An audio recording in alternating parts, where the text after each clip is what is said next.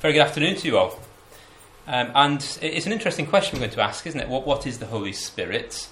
It's something that particularly if you attend churches and the likes, that you'll hear quite a lot spoken about the work of the Holy Spirit. And I want to consider this afternoon, from the Bible, what we are told about the Holy Spirit.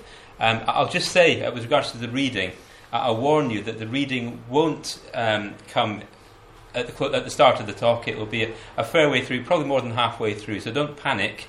If we've been sitting here for a good few minutes and you think, if this is the introduction, then I dread to think what the talk's going to be like. The reading is going to be a fair way through the talk. Hopefully all will become clear. But there are a number of objectives I'd like to cover this evening. I want to think first of all about what the Bible means when it talks about spirit. What is spirit? And from that, we can extrapolate and find out what the Bible tells us about the Holy Spirit and what the Holy Spirit is. We're then going to ask the question, is the Holy Spirit active today? Once we've defined what the Holy Spirit is, we can think about whether the Holy Spirit is at work today. I'd then like to think about the Holy Spirit gifts, because the Bible talks about the gifts of the Holy Spirit. We can think about, are these Spirit gifts available today? Because many churches around us will tell us that they are, and people will claim that they have the power of the Holy Spirit, whereby they are able to do various miraculous things. So we'll ask the question of the Bible again, are the Spirit gifts available today? And then finally, we'll ask the question, what does it mean to be born of the Spirit? Because the Bible does talk about being born of the Spirit, and we'll think finally about what that means and what it is to be born of the Spirit. So that's where I want to go this afternoon. Those are the objectives I'd like to cover. These are the questions I'd like to answer. So let's start then with the first of those questions. What is spirit? Well, certainly in the Old Testament, where we read the word spirit, generally in the King James Version, the Hebrew word is the word ruach. And, excuse my Hebrew pronunciation, the word is translated often as the word spirit. It can be translated as the word wind or breath. Occasionally it's translated as mind. So it's quite a wide-ranging word. Let's look at one or two examples of where that word ruach, which is translated spirit, is used. It's used in Genesis chapter 6, which is the record of God deciding that he's going to flood the earth. Genesis chapter 6 and verse 17, God says, "Behold, I, even I, do bring a flood of waters upon the earth to destroy all flesh, wherein is the breath of life." There's that word ruach, from under heaven, and everything that is in the earth shall die. So it's translated there as the word breath.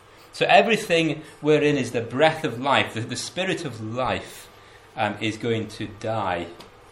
So there's one example of how that word is used. Here's another one from a bit later on in Genesis chapter 26. This is talking about Esau.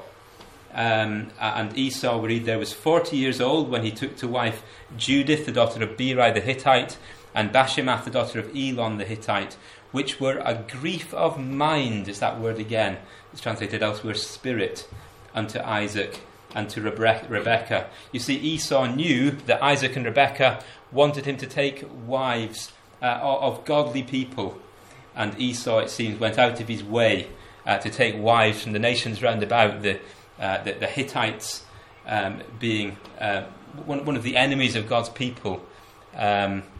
So Esau took himself wives of the Hittites, which were a grief of mind to Isaac and Rebekah. It's the same word again. So as I say, it's a word that is quite wide-ranging in its meaning. It can mean the mind. It can mean the breath of life. It can be talking about. It can be talking about somebody's power, somebody's will to do things. So it's a word that's quite wide-ranging in its use. But the particular aspect of the use of that word that we want to think about is in relation to the Holy Spirit. Now the word holy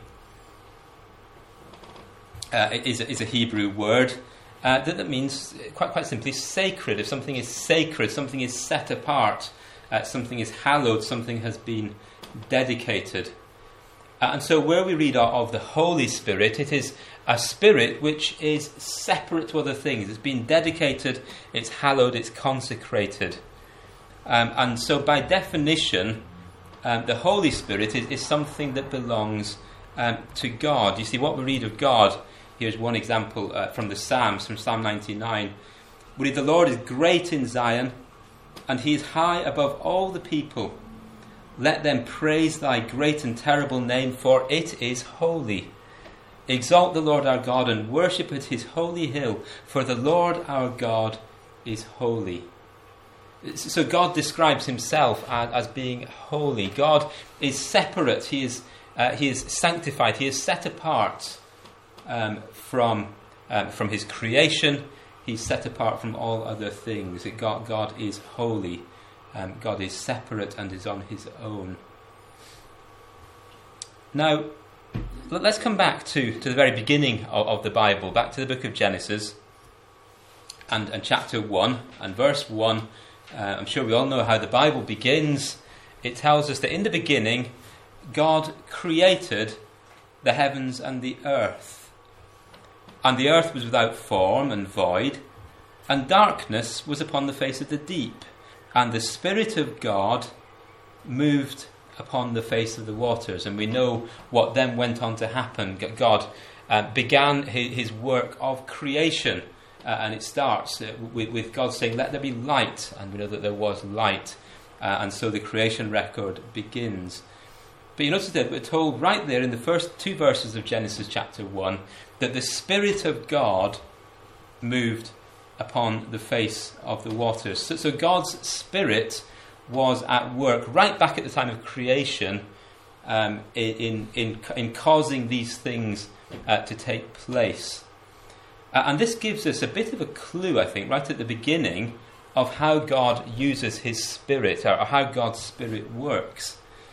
You see, when we come into the Psalms, and here's a verse from Psalm 104, we're told how God went about creating the heavens and the earth. Psalm 104 tells us, "Bless the Lord, my soul. O Lord my God, thou art very great. Thou art clothed with honour and majesty, who maketh his angels spirits, his ministers a flaming fire, who laid the foundations of the earth, that it should not be removed forever." So God's angels, God's ministers, those great beings that God has created, God uses as vessels of his Spirit, of his creative power. And there are other verses that we could go to as well, which suggest that it was God's angels who were involved in the creation of the heaven and the earth. And so right the way through that creation record we read, God said, and it was done. And so we have, as it were, God speaking to his angels, those vessels of his Spirit, and they carried out everything that God asked them to do. So the angels are endued with God's power, with God's Spirit, and God works through them. In this instance, he works through them for the purpose of creation. Now, that psalm is actually quoted in the New Testament, in the letter to the Hebrews. And the writer to the Hebrews says this in Hebrews chapter 1. He says, "To which of the angels said he at any time, Sit on my right hand until I make thine enemies thy footstool? Are they not all ministering spirits sent forth to minister for them who shall be heirs of salvation?" Okay, so the angels were right back at the beginning. They were back at the time of creation. God said, and it was done. That they carried out God's work using God's power. But the writer of the Hebrews tells us that the angels have been sent forth to minister for them who shall be heirs of salvation. So there's another task that God has given to his angels. another task that they will use God's Spirit, God's power to carry out, to minister to them, to look after those who will be heirs of God's salvation. And it's a very comforting thought if we are looking forward to the kingdom of God, if we believe in God's power to save through the Lord Jesus Christ.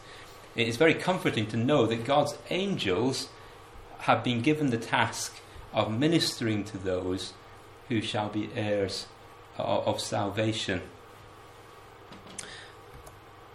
Let's look at another aspect of the work of God's Holy Spirit, of God's power.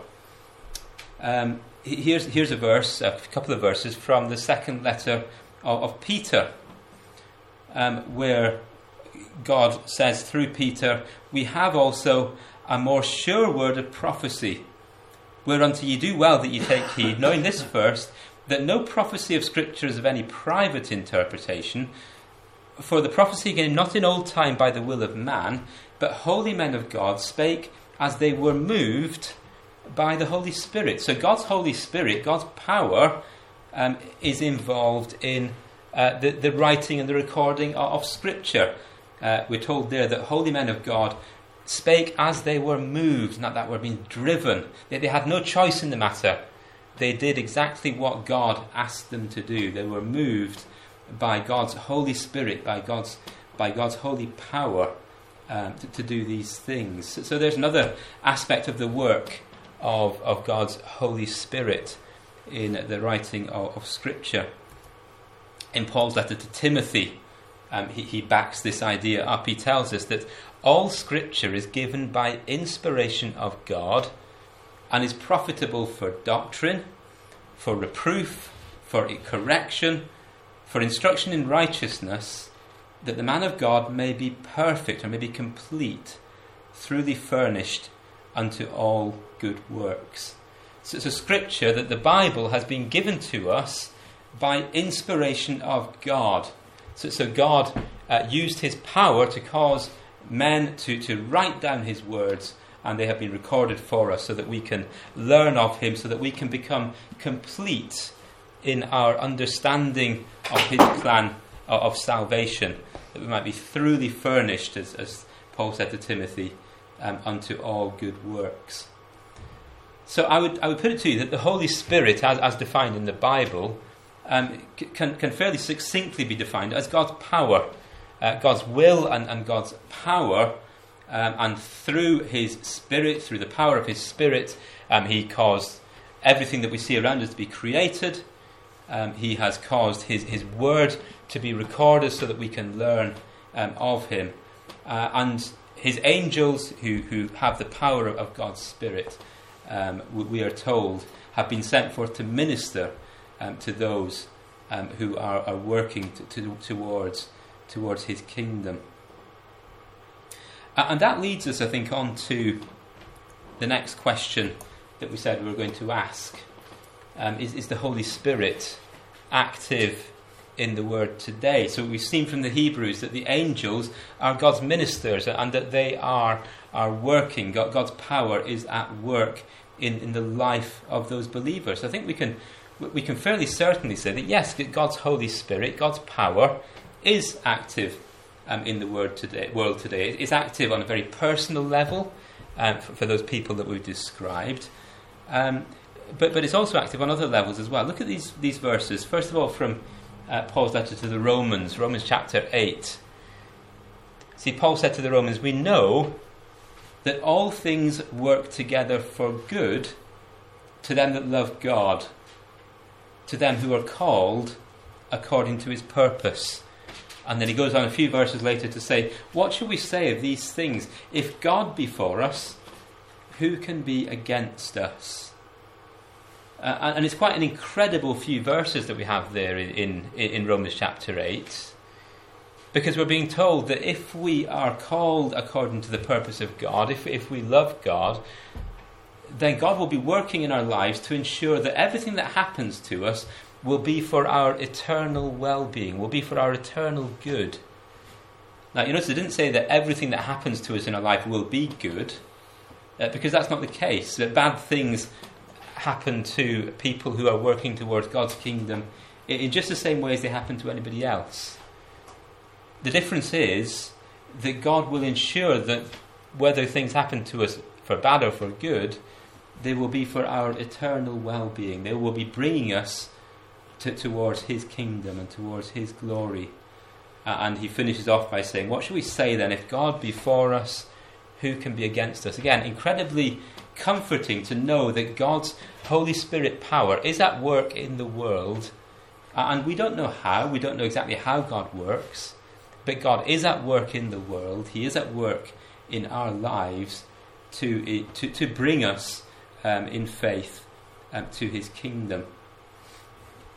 And I think God's power and its work goes beyond that. Here are some verses from Daniel's prophecy in the Old Testament. Through Daniel, God taught Nebuchadnezzar, who was a great world leader at the time, he taught him this very important lesson. He said, "This matter is by the decree of the watchers and the demand of the word of the holy ones, to the intent that the living may know that the Most High ruleth in the kingdoms of men, and he giveth it to whomsoever he will, and he setteth up over it the basest of men." And again, this is a theme that we can follow through the Bible. We can see God working with people in power. God will put people in positions of authority as and when he needs them there to carry out his purpose. And we can look through history and see how God has done this. And Daniel makes it very clear here. God puts people into positions. He sets up over empires and over kingdoms the basest of men. And they will serve God's purpose, generally completely oblivious of the fact that they have been put there by God.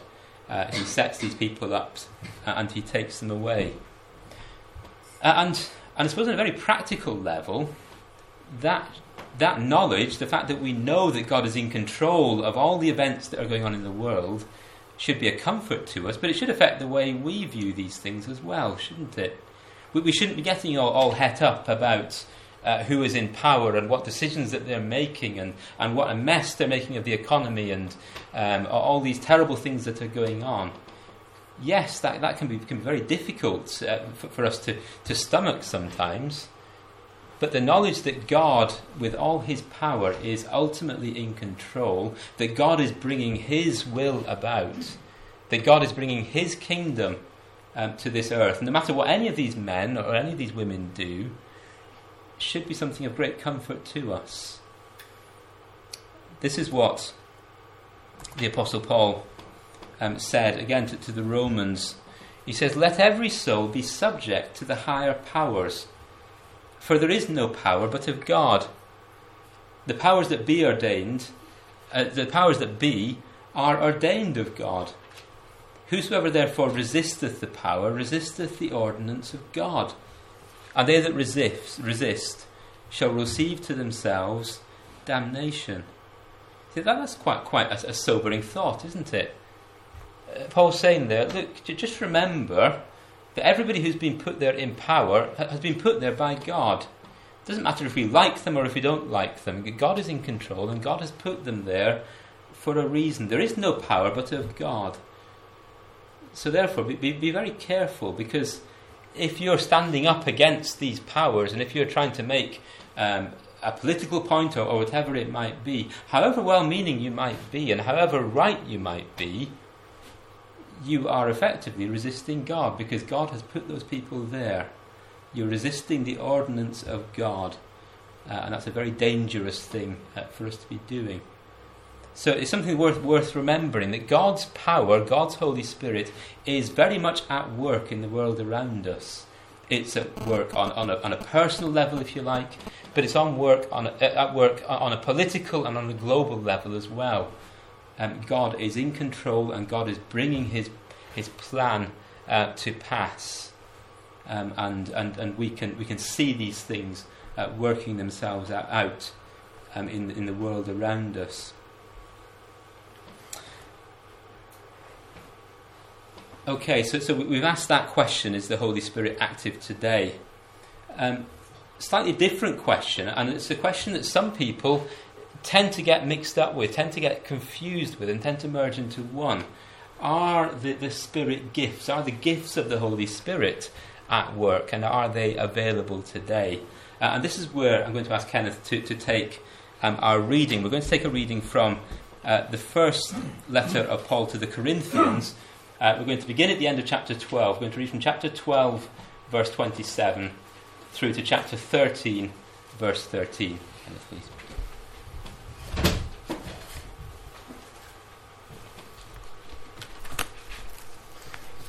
1 Corinthians chapter 12, beginning at verse 27.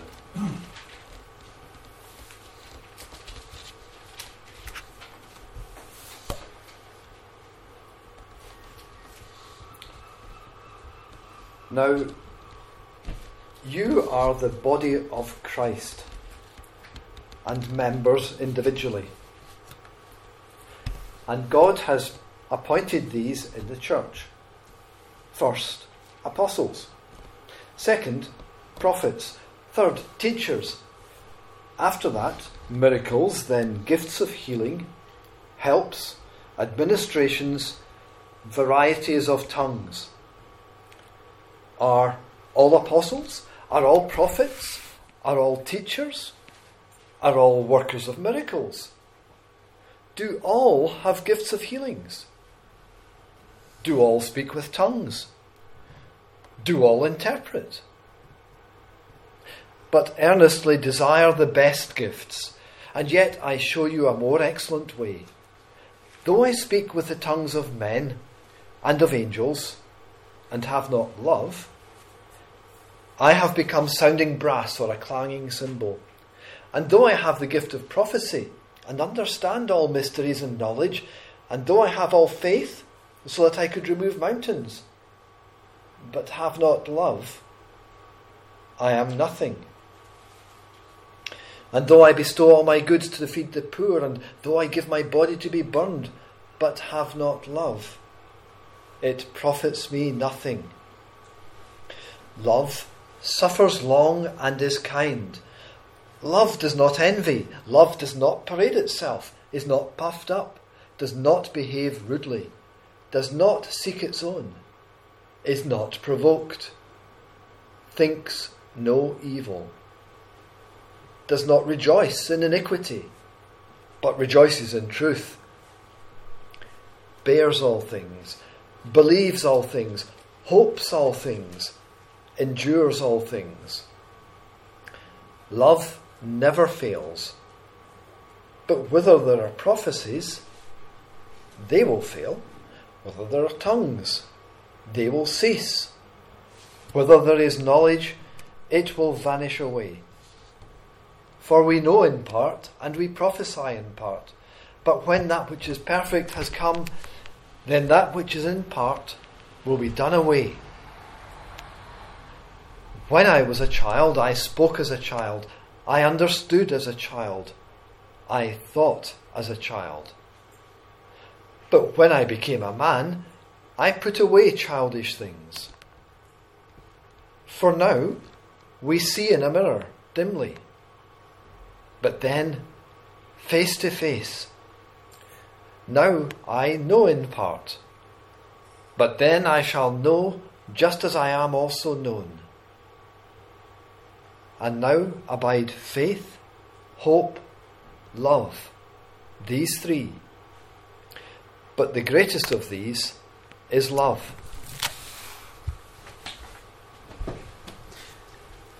Thank you. So the Apostle Paul, in writing his letter to the Corinthians, he was writing to a church in the first century where there were real all sorts of problems that they had in this church. And we don't have time to go into all that just now. But it seems that underlying all of their problems were the fact that the believers, or some of the believers, had forgotten what it was and forgotten how important it was to show the love of the Lord Jesus Christ in their lives. And one of the things that it seemed what was happening in this ecclesia in Corinth was that people who had been given gifts of the Holy Spirit, and we'll talk about that in a second, people who have been given gifts, and in particular certain gifts, were standing up and saying, well, because I have this gift, I'm therefore more important than you. And there were all sorts of arguments and all sorts of divisions that were going on. And here in chapter 13 that we just read, the Apostle Paul is saying, look, the most important thing that you can show to each other and the most important thing in your lives should be showing this love of the Lord Jesus Christ. And you see, we read at the end of chapter 12 there, didn't we, about some of the gifts of the Holy Spirit that the disciples, the followers in Corinth were able to do. The Apostle Paul says in verse 28, God has set some in the church, first apostles and secondarily prophets, thirdly teachers, and after that miracles and gifts of healing and helps and governments and diversities of tongues. And he goes on to say, well, not everybody has all of these gifts. Some of you have none of them at all. And then he goes on to talk about the importance of love. Now we're going to think for a moment or two about why it was that God had given these gifts of the Holy Spirit to the believers in the first century, to Corinth and in other ecclesias, why they'd been given at all. And then we're going to look at some verses at the end of chapter 13 there that perhaps tell us a little bit about answering this question, are the Holy Spirit gifts available today? But I want to think, first of all, about why the Holy Spirit gifts were available at all. Why were they given in the first place? Now, this isn't just a New Testament thing. This is something that we find right the way through the Bible. There were occasions, right the way through God's workings, God's dealings with mankind, the nation of Israel in particular, where God gave gifts of His Holy Spirit to individuals. Here's one of those occasions. This is from Exodus chapter 35. This is when Israel were wandering in the wilderness, and God had given instruction to Moses that he wanted to build a tabernacle. And we read in Exodus chapter 35 that Moses said to the children of Israel, "See, the Lord hath called by name Bezaleel the son of Uri, son of Hur, of the tribe of Judah, and he hath filled him with the Spirit of God in wisdom, in understanding, and in knowledge, and in all manner of workmanship." So this man Bezaleel, and there's another man Aholiab, and between them God had given them miraculous powers to be able to miraculous power of craftsmanship. They were able to work with gold and with silver and with wood and with various other things, so that they could fabricate, they could put together the tabernacle that God had revealed the plan to Moses for in the wilderness. So a very specific reason God gave these men miraculous powers. He gave them these powers of workmanship, these miraculous powers of workmanship, so that they could they could make all these things. And we're told elsewhere as well, it wasn't just the fact that they could make these things, but they had understanding of what the things meant and what they represented, and they were able to teach the people the importance of these things as well. So God gave them these very specific powers for a very specific reason, and I suspect for a very specific period of time as well. I think the gifts would have been taken away once the tabernacle and its workings were complete. Let's look at another example, still in the wilderness.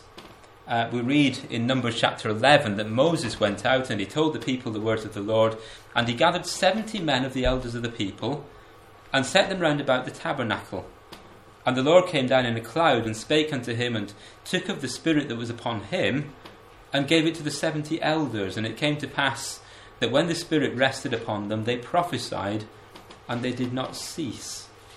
You see, that the problem that Moses had at this time was he was the only one who could judge the people. He was the only one with the Spirit of God who could discern between matters that the people came to him with.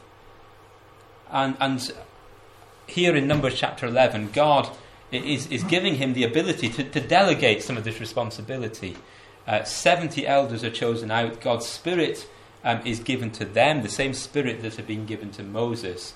And they were able to assist Moses with the judging of the people. This ability to prophesy was given to them so that people knew that God's Spirit had rested upon them. So here's another occasion, very specific reason.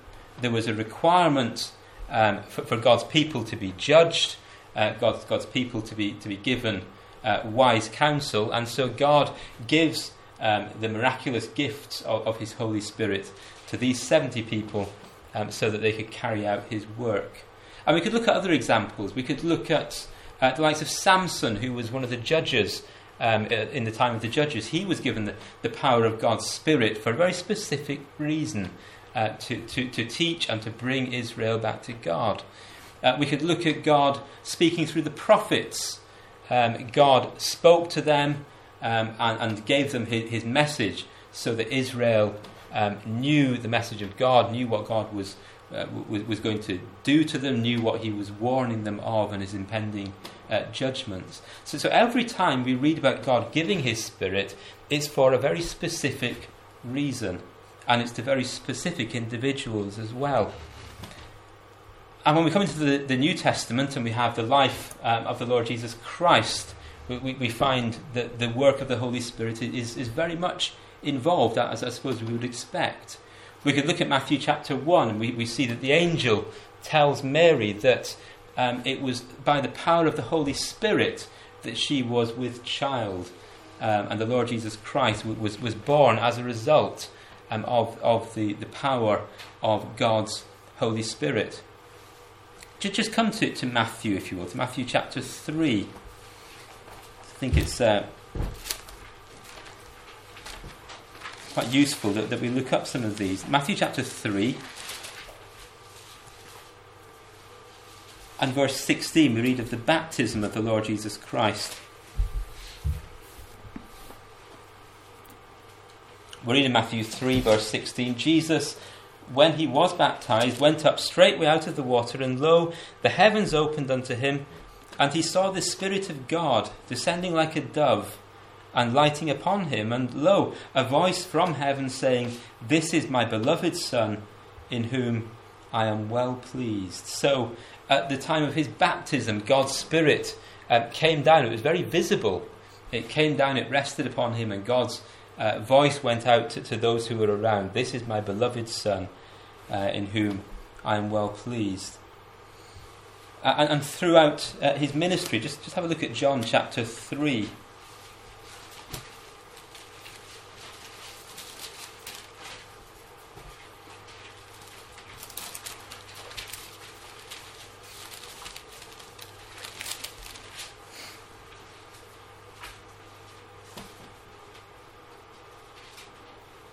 John chapter 3 and verse 34. We could look at many other verses to back this up. He whom God hath sent speaketh the words of God, for God giveth not the Spirit by measure unto him. The Father loveth the Son, and hath given all things into His hand. He that believeth on the Son hath everlasting life, and he that believeth not the Son shall not see life, but the wrath of God abideth on him. So God gave His Spirit without measure to His Son, the Lord Jesus Christ. So the Lord Jesus Christ was quite unique in that matter. Let's just look finally at that verse from Matthew chapter 26. We see right to the very end God's power was there with the Lord Jesus Christ.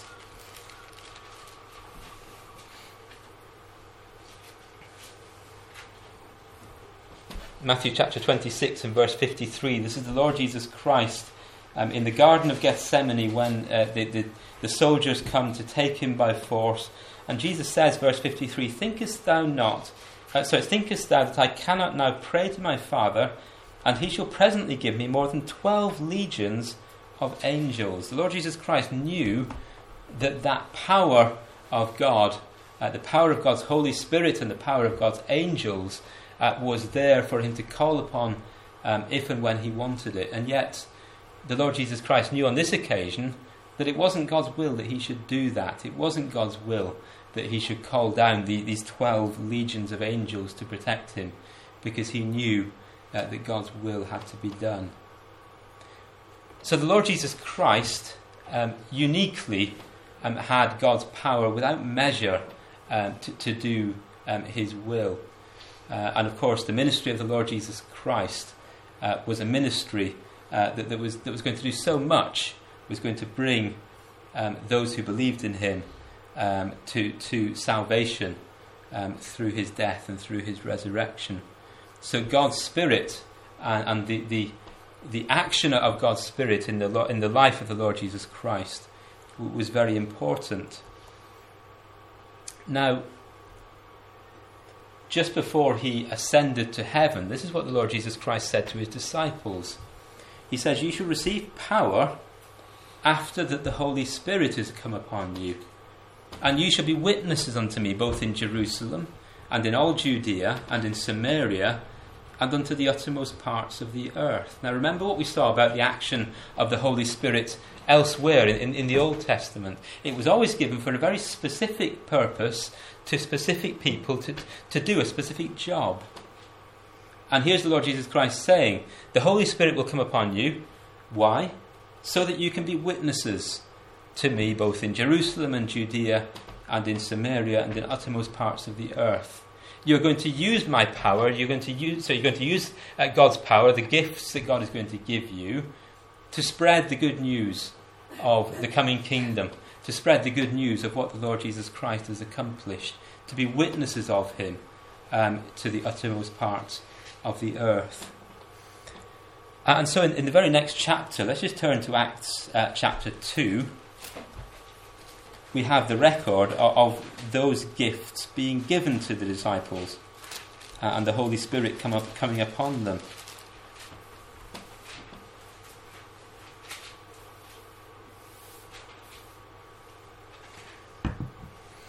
Acts chapter 2.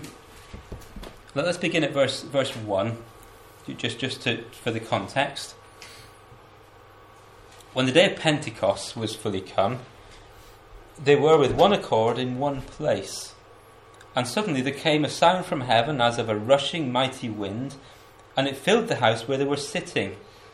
And there appeared unto them cloven tongues like as of fire, and it sat upon each of them, and they were all filled with the Holy Spirit, and began to speak with other tongues, as the Spirit gave them utterance.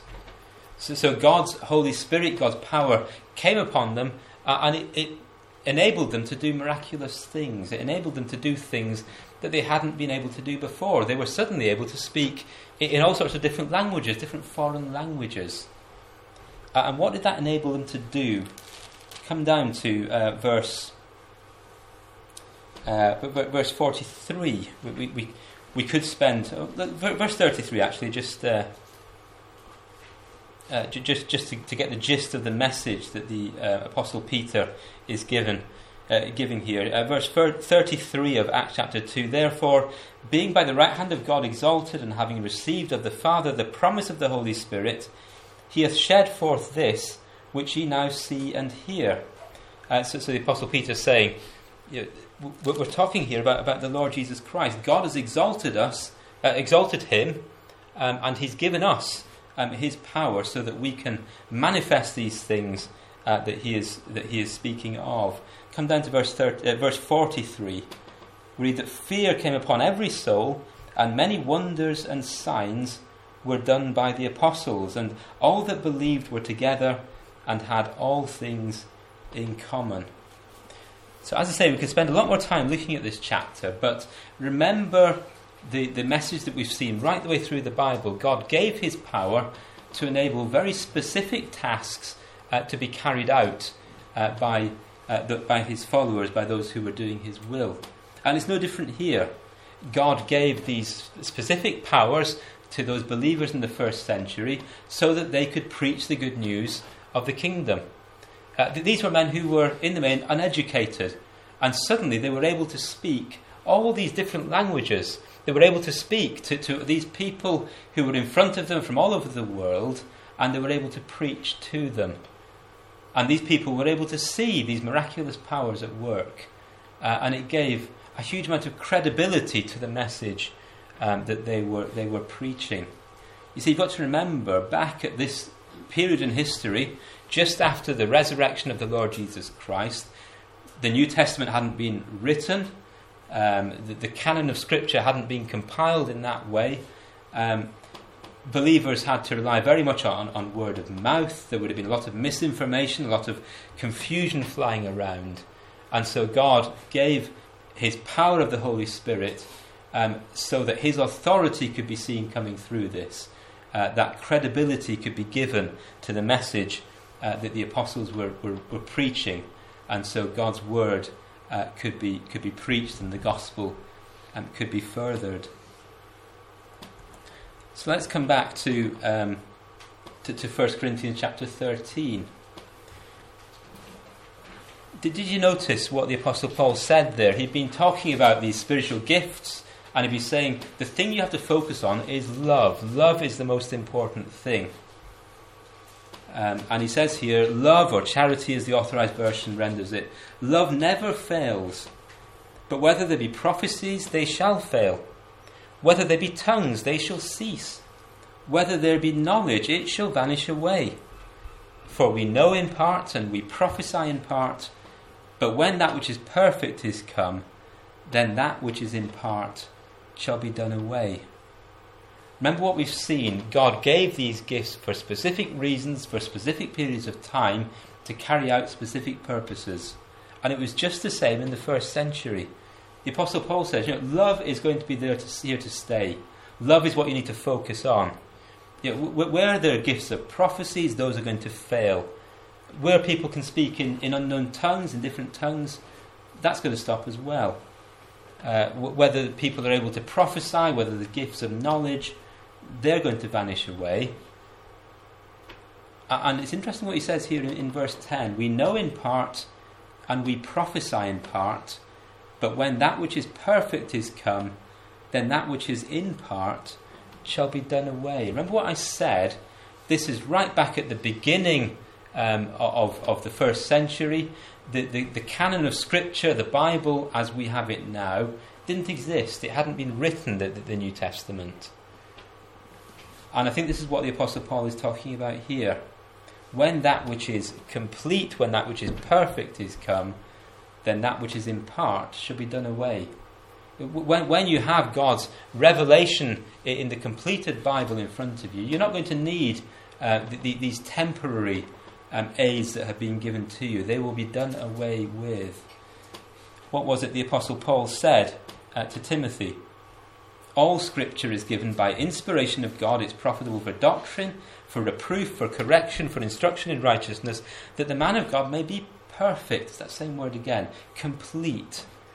Truly furnished unto all good works. What we have here is God's revelation to mankind. It's complete. It has everything that we need to learn of him, to learn of his plan of salvation. We don't need special gifts, special revelation from God's Holy Spirit gifts, because we have God's Word, the completed, the mature, the perfected work of God's Holy Spirit in front of us, and we can read it and we can learn of him. It contains in its pages everything that we need to learn of God and what he expects of us.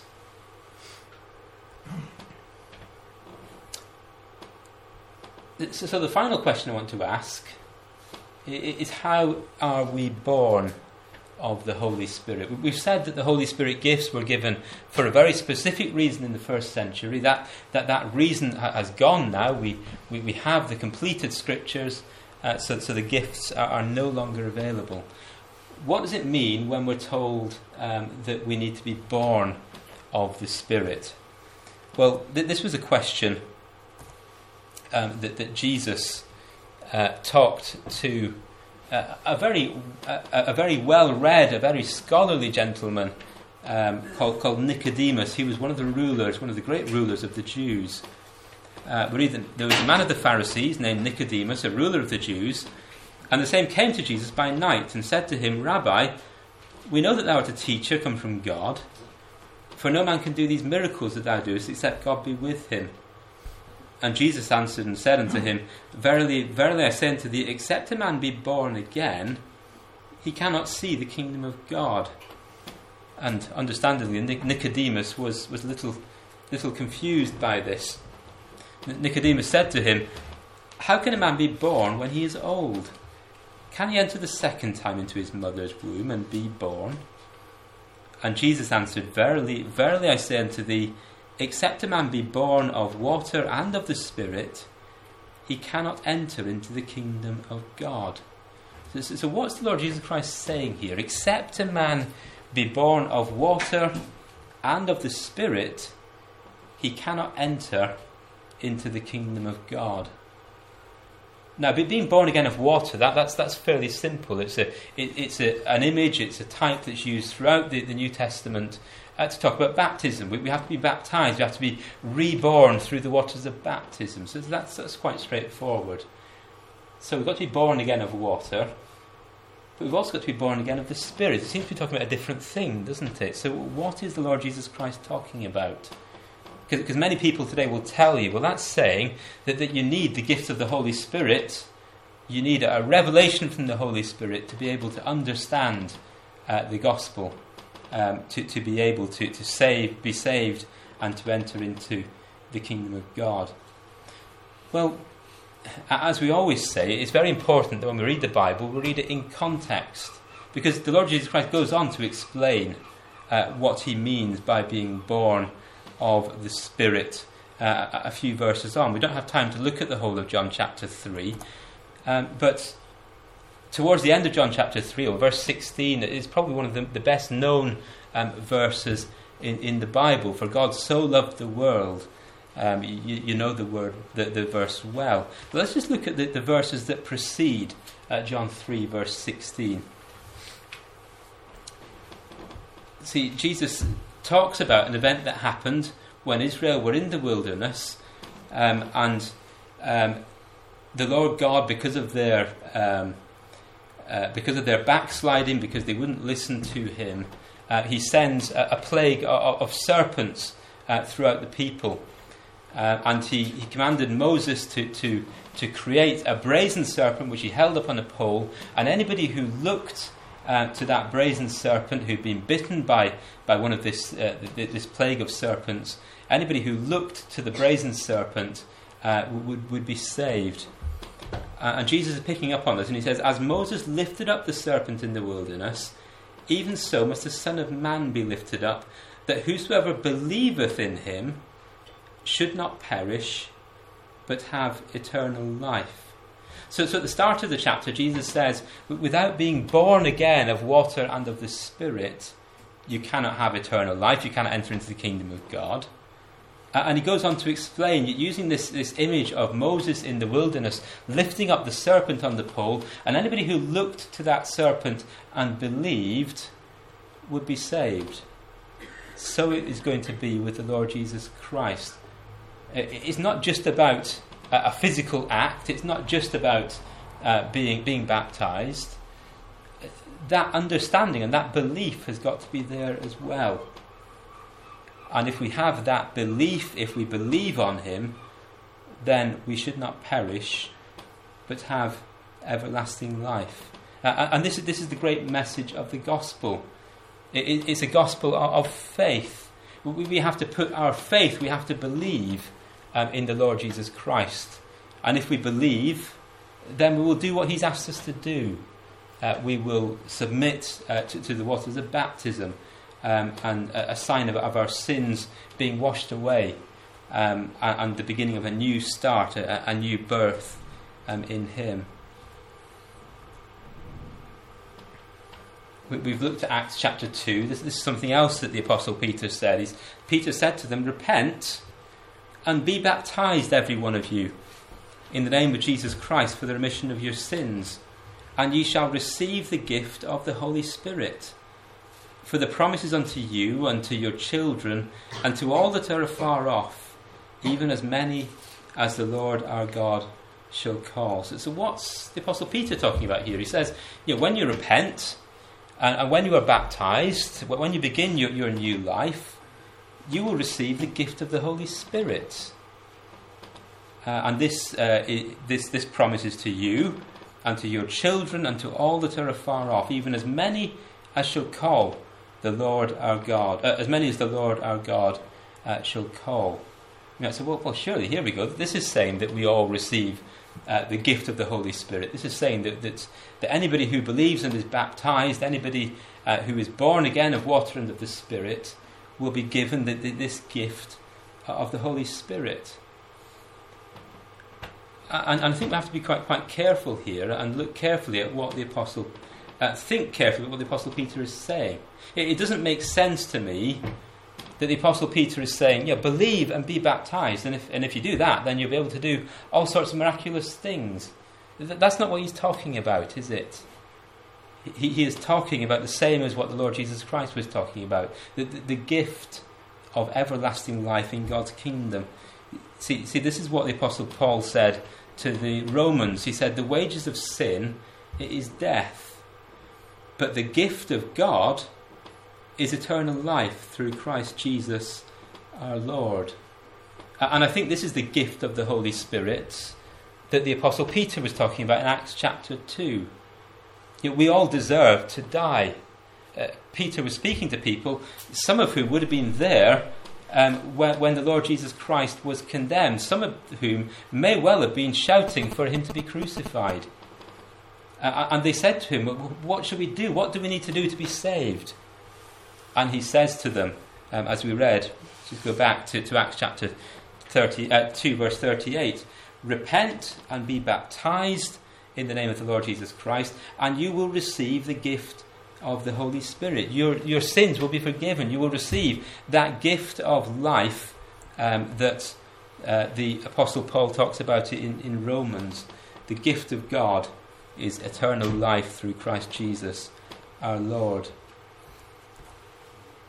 Back in Corinthians again, the Apostle Paul, talking to the believers in Corinth, he says, know ye not that the unrighteous shall not inherit the kingdom of God?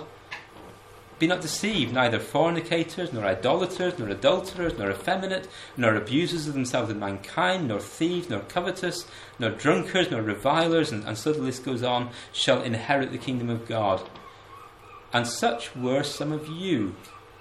But you are washed, you are sanctified, you are justified in the name of the Lord Jesus, and by the Spirit of God. This is the great gift of the Holy Spirit. This is so much more important than the ability to speak in tongues or any of these other gifts that were available in the first century. This is the gift, this is the free gift that God has given by the power of his Holy Spirit and has offered to each one of us. Doesn't matter what we've done in the past. Doesn't matter that we're any of these lists of terrible things that Paul talks about. If we are washed by belief and by the act of baptism, then we are sanctified, we are made holy, we are justified in the name of the Lord Jesus and by the Spirit of God. So the power of God's Holy Spirit is still very much at work today. It's through God's power that we are able to that we are able to move from that state where we are condemned to death to being able to look forward to everlasting life as the gift of God through his Spirit and through the Lord Jesus Christ. So just finally, let's finish with some words from later on in the Acts of the Apostles, from Acts chapter 20, where the Apostle Paul says, Now, brethren, I commend you to God and to the word of his grace, which is able to build you up and to give you an inheritance among all them which are sanctified. You see, God, through the power of his Spirit, has revealed his plan and his purpose to us. He's given us his word, the Bible, the work of his Holy Spirit. He's revealed himself to us. We can read it, we can learn of him, we can come to an understanding, we can believe. And we pray for that time to come when God's kingdom will be established on the earth. And we pray that at that time each of us here might find a place in that kingdom.